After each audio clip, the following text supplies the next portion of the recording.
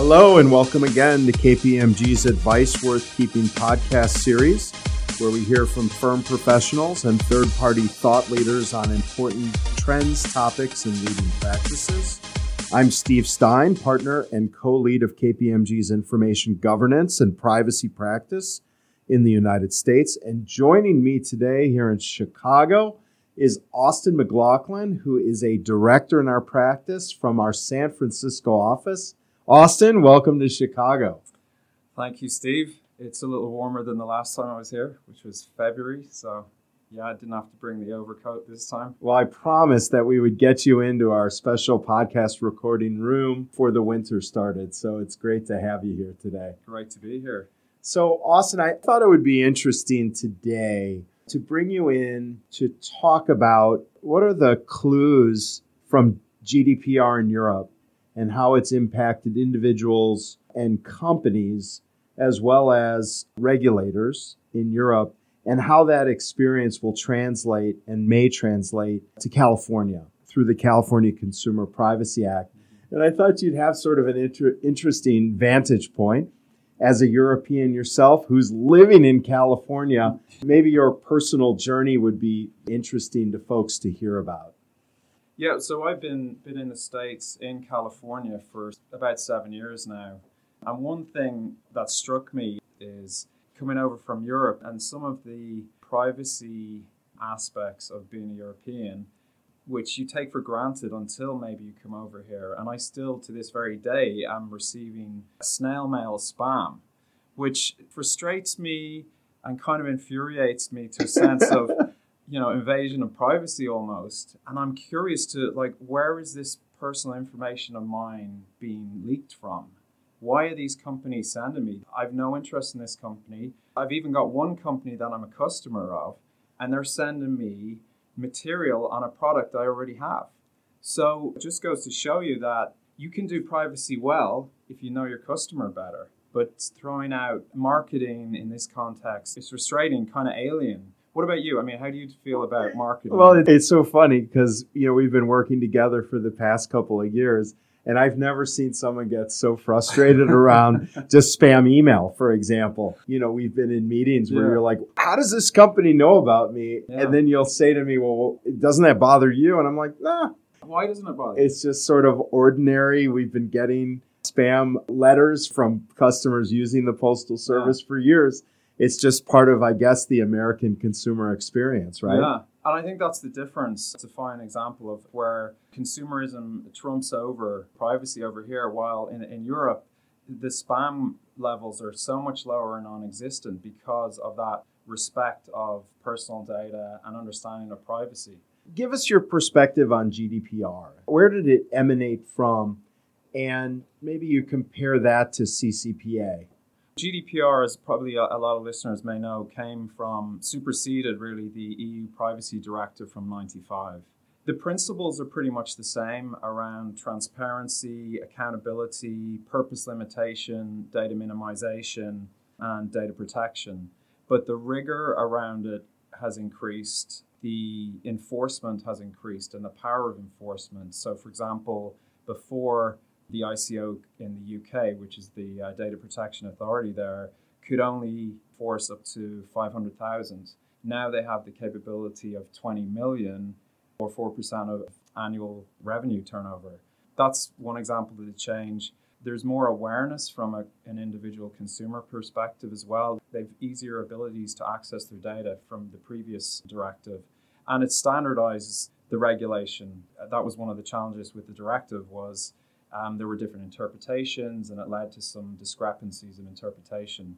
So it's been a landmark privacy reg that's been a positive privacy shockwave, really, that's hit global and has come stateside, former CCPA. It's not like GDPR came out of nowhere. It came naturally from another regime. Yeah. And CCPA is different, right? It is. It has been inspired by GDPR, which has come from the EU directive and really just a different mindset of privacy. So it's not a brand new reg in the privacy space in the US, but it's certainly one of the most rigorous ones and closest to GDPR in terms of its ability for giving control to consumers, the enforcement aspect of it. There's a lot of rigor to it, similar to GDPR. You've been advising corporations both in Europe and the United States for many years. Mm-hmm. Maybe we start from like the company perspective first. So what has the GDPR impact on companies been? And again, does that offer clues in terms of how companies should expect CCPA to be, not only enforced, but operationalized? Taking one particular area of GDPR, the DSAR, which is probably one of the most challenging areas and the most interactive area from a consumer to corporation. So looking at some of the statistics that come out since GDPR, there was a surge initially. That died down. So the surge generally came to the larger companies, the social media companies, the retailers. And some companies were asking right off the bat for an extension over the 30 days, and that was common. There was a report run last year, 103 respondents, where 70% affirmed that they couldn't fulfill the DSAR request within a 30-day period. Retailers being the majority of the culprits there. I think companies underestimated the effort. They underestimated where their data was. They underestimated the awareness that they thought their team had. Another example, like this particular company, they put together a global self-service privacy portal. Global being the operative word there. So you can have UK, you can have European folks under GDPR executing their right to a DSAR. But the interesting fact, out of those 18 million requests at this point of the survey, 6.7 or 37% came from the US. And that's pre-CCPA. Right. So that gives a sense of the appetite for the execution of DSARs. Yes, because that is an appetite versus awareness, right? I would anticipate in California there'll be a significant amount of awareness. Yes, it's a progressive state, progressive folks. They like to challenge the norm, and I think they will not be afraid to get involved and execute their right under CCPA. So we'll get back to companies at the end with, because I'd like to get at least some of your perspectives on what you think companies should do as they get ready for CCPA. But could we at least touch a little bit on the regulator and the supervisory authorities? Like, were the European supervisory authorities ready? Are they ready now? Have they bulked up? Yeah. What are you seeing and hearing? Coming from Ireland, I can give you a couple of references. I mean, this is public information, but I think it's interesting because the Irish DPC, Data Protection Commission, oversees a lot of the tech companies in California from a GDPR perspective, given that the European headquarters are based in Ireland. So I thought it would be a good reference point. So how have they reacted to the GDPR? They've anticipated a workload. Their role really is to educate, to advise both the consumer and public and also corporations around the reg, deal with inquiries or audits, and obviously enforce and fine. That takes a number of people. They've increased working staff to 40. For this coming year, they're going to invest 17 million. So it's a big undertaking for them to actually do all these things that they need to do as a body supporting the GDPR. Let's get into some specific examples. For 2019 thus far, they alone have had 70,000 privacy-related complaints, 5,000 breach notifications, and 40,000 inquiries into the regulation itself. There is active participation on both sides because they're mediating effectively between the consumer and the corporation. So there is clearly activity on both sides there from both the last staff on inquiries around the regulation, that's both consumers and corporations. So from what you know, will the California regulator be ready? That's a good question. Or maybe that's not a fair question. Maybe the idea is it safe to assume that this sort of ramp up that it's taken in Europe for the regulators, will that be a similar ramp up, do we think, in California? Yeah, as you see and is out there, the regulator is being inundated with requests for amendments. We've just gone through an amendment being passed. It's going to public review coming up. So they're on this journey as well as everyone else. And I think if you consider the DPC in Ireland as an example, they've had to build, had to invest, they've had to increase their workforce to deal with the onslaught of inquiries, given the rights that are effectively being presented to individuals and California residents in this case. Yeah, it'll probably be slow. There'll be interpretations, there'll be case laws. But if the trend is similar, fines will happen. And obviously, the private right to action will be executed as well. They need to be ready, but I don't think it's going to happen overnight. Some of our clients are using July 1st as their start date, not January 1st, because January 1st is the effective date, but the enforcement date is July 1st, 2020. They're taking maybe the long finger approach there as well. It'll be interesting to see, but no doubt there will be teeth and there will be actions. So let's transition to individuals. What's the GDPR experience for individuals? Obviously, in the few times I've been to Europe since May of 2018, every website you go to has cookie consents. Yeah. So your internet experience is different. The amount of notice around GDPR rights is pretty stunning when you're there. How do we think that'll translate? Well, it's interesting. Even my mum knows what GDPR is. My friends do. And they're like, oh, now I understand. She's going to know even more after listening to our podcast today. Maybe. Who knows? Yeah. But it's interesting. My friends are now saying, oh, so that's what you've been doing for the last 15 years. Okay, now I understand it. Because, even though they're European, I think the awareness, that's one of the great things about GDPR, is that it's brought that awareness out. Whereas the right was always there, but now there's been more rigor around it, more appreciation, more investment, etc. So they had the rights, they just weren't aware of them. And now they're exercising them. It's hitting primetime news programs in Europe, in Ireland, UK, as it is here. So there's definitely greater awareness. And people are more inclined to actually execute on their rights. Probably more on the marketing side, more where it's a nuance where they're getting spam versus probably the deletion aspect to get removed off marketing lists is probably the more prolific requests that are going through.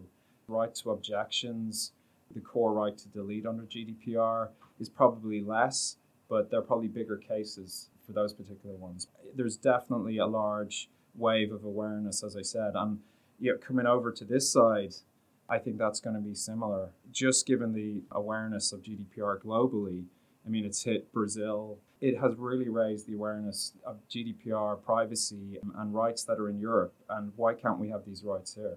I think a lot of people will know because there'll be a lot of media attention right at the outset in January. I think there could be major breaches. There could be large consumer groups that are trying to collect individuals to make requests on companies and otherwise.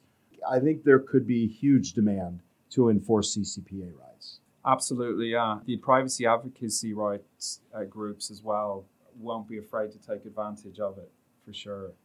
Any thoughts that you have on what are your top 5 things or top 10? I don't know if it's 5 or 10. Or what are your top things that you'd advise companies to think about as they prepare for CCPA using the GDPR experience as a guide? So I think fundamentally, having supported companies with the GDPR experience, I think fundamentally there's a couple of things. Having the right team in place, I think, is key. Whether that's internal and support external, whether it's external counsel for guidance on particular legalese, or whether it's consultants like ourselves to help actually implement and operationalize. That's key. Having a plan, prioritized plan, risk-based plan, depending on the nature of your business is key.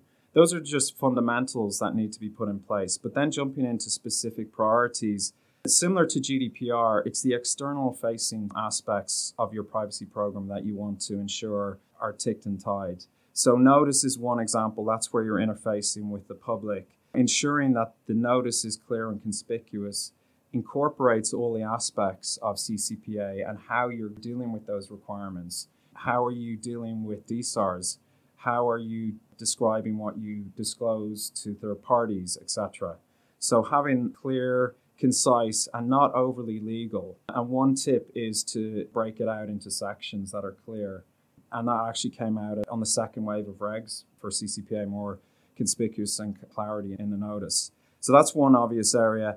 DSARs are another key area, ensuring there's a process defined, a repeatable process, even if you're going manual. Let's have a defined life cycle, do some testing on it, have roles and responsibilities assigned, Test for the timing. Don't do your first run on your first formal request, January 2. Ensure that you have some estimate of the effort there. Educating your staff, we saw from the survey that call center folks, they didn't know what this GDPR DSAR request was. So that delayed and then ultimately impacted their ability to respond within time. Tooling, looking a little bit further, manual process is obviously going to be probably a first port of call for many, but considering a ramp up, particularly companies in the retail space that have a large number of B2Cs, would want to consider tools, and still an early market in terms of tooling. We've worked with a number of tooling companies out there. They're definitely improving, and they really reduce the effort in the long run. External support, then, one of the challenges is going to be like, how many requests are we going to get? Is it going to be one? Is it going to be two? Is it going to be 200? And one way to deal with that is to get temporarily external support in that can scale or reduce as needed and can absorb that initial wave, whether that's running for 6 months, 2 months. We saw in GDPR, it was 2 to 3 months was the sweet spot where it increased. Our team is looking into working with clients on that co-sourcing support model to actually be able to help companies absorb the DSAR wave, particularly at the early stages. So those are a couple of things. The last real thing then is around reducing the risk of a breach, and that's essentially security for privacy. So bolstering your security program to ensure you've got good access control, you've got good encryption on your data, multi-factor authentication to really reduce that risk of breach, because not only is that going to affect you financially from the private right of action, it's also going to get you on the radar with the regulatory authority, and suddenly they're going to be coming knocking, looking at other areas. So some key ones. And one thing I did forget to mention is knowing your footprint. None of this can happen if you don't know where your personal data is. And similarly with GDPR, the first thing we did with clients was help them ensure they know where their data is. And that's generally through a data inventory, knowing your systems, where the data is stored or being processed, also knowing your third parties, where the data is going to, what are they doing with it, how are they dealing with it. So that's another key aspect. Those are all great. I think my only ask of you, Austin, at the end is I think we'll try to get you back in the winter time after January to maybe give an eyewitness account of the conditions in the field in California, to hear what you're seeing in the media, seen in other notices and otherwise. Yeah, would love to brief you on that in the coming time. And to our listeners, if you keep listening, we'll keep generating content of this type. Really appreciate Austin McLaughlin to join us today. Thank you for listening to our Advice Worth Keeping podcast series. Should you want to discuss this topic or anything else privacy related, please continue to feel free to contact me at ssstein@kpmg.com. That's SSSTEIN@kpmg.com. You could find this podcast online. You could go to kpmg.com/US/podcasts. Thank you for your time today, and we look forward to talking to you soon.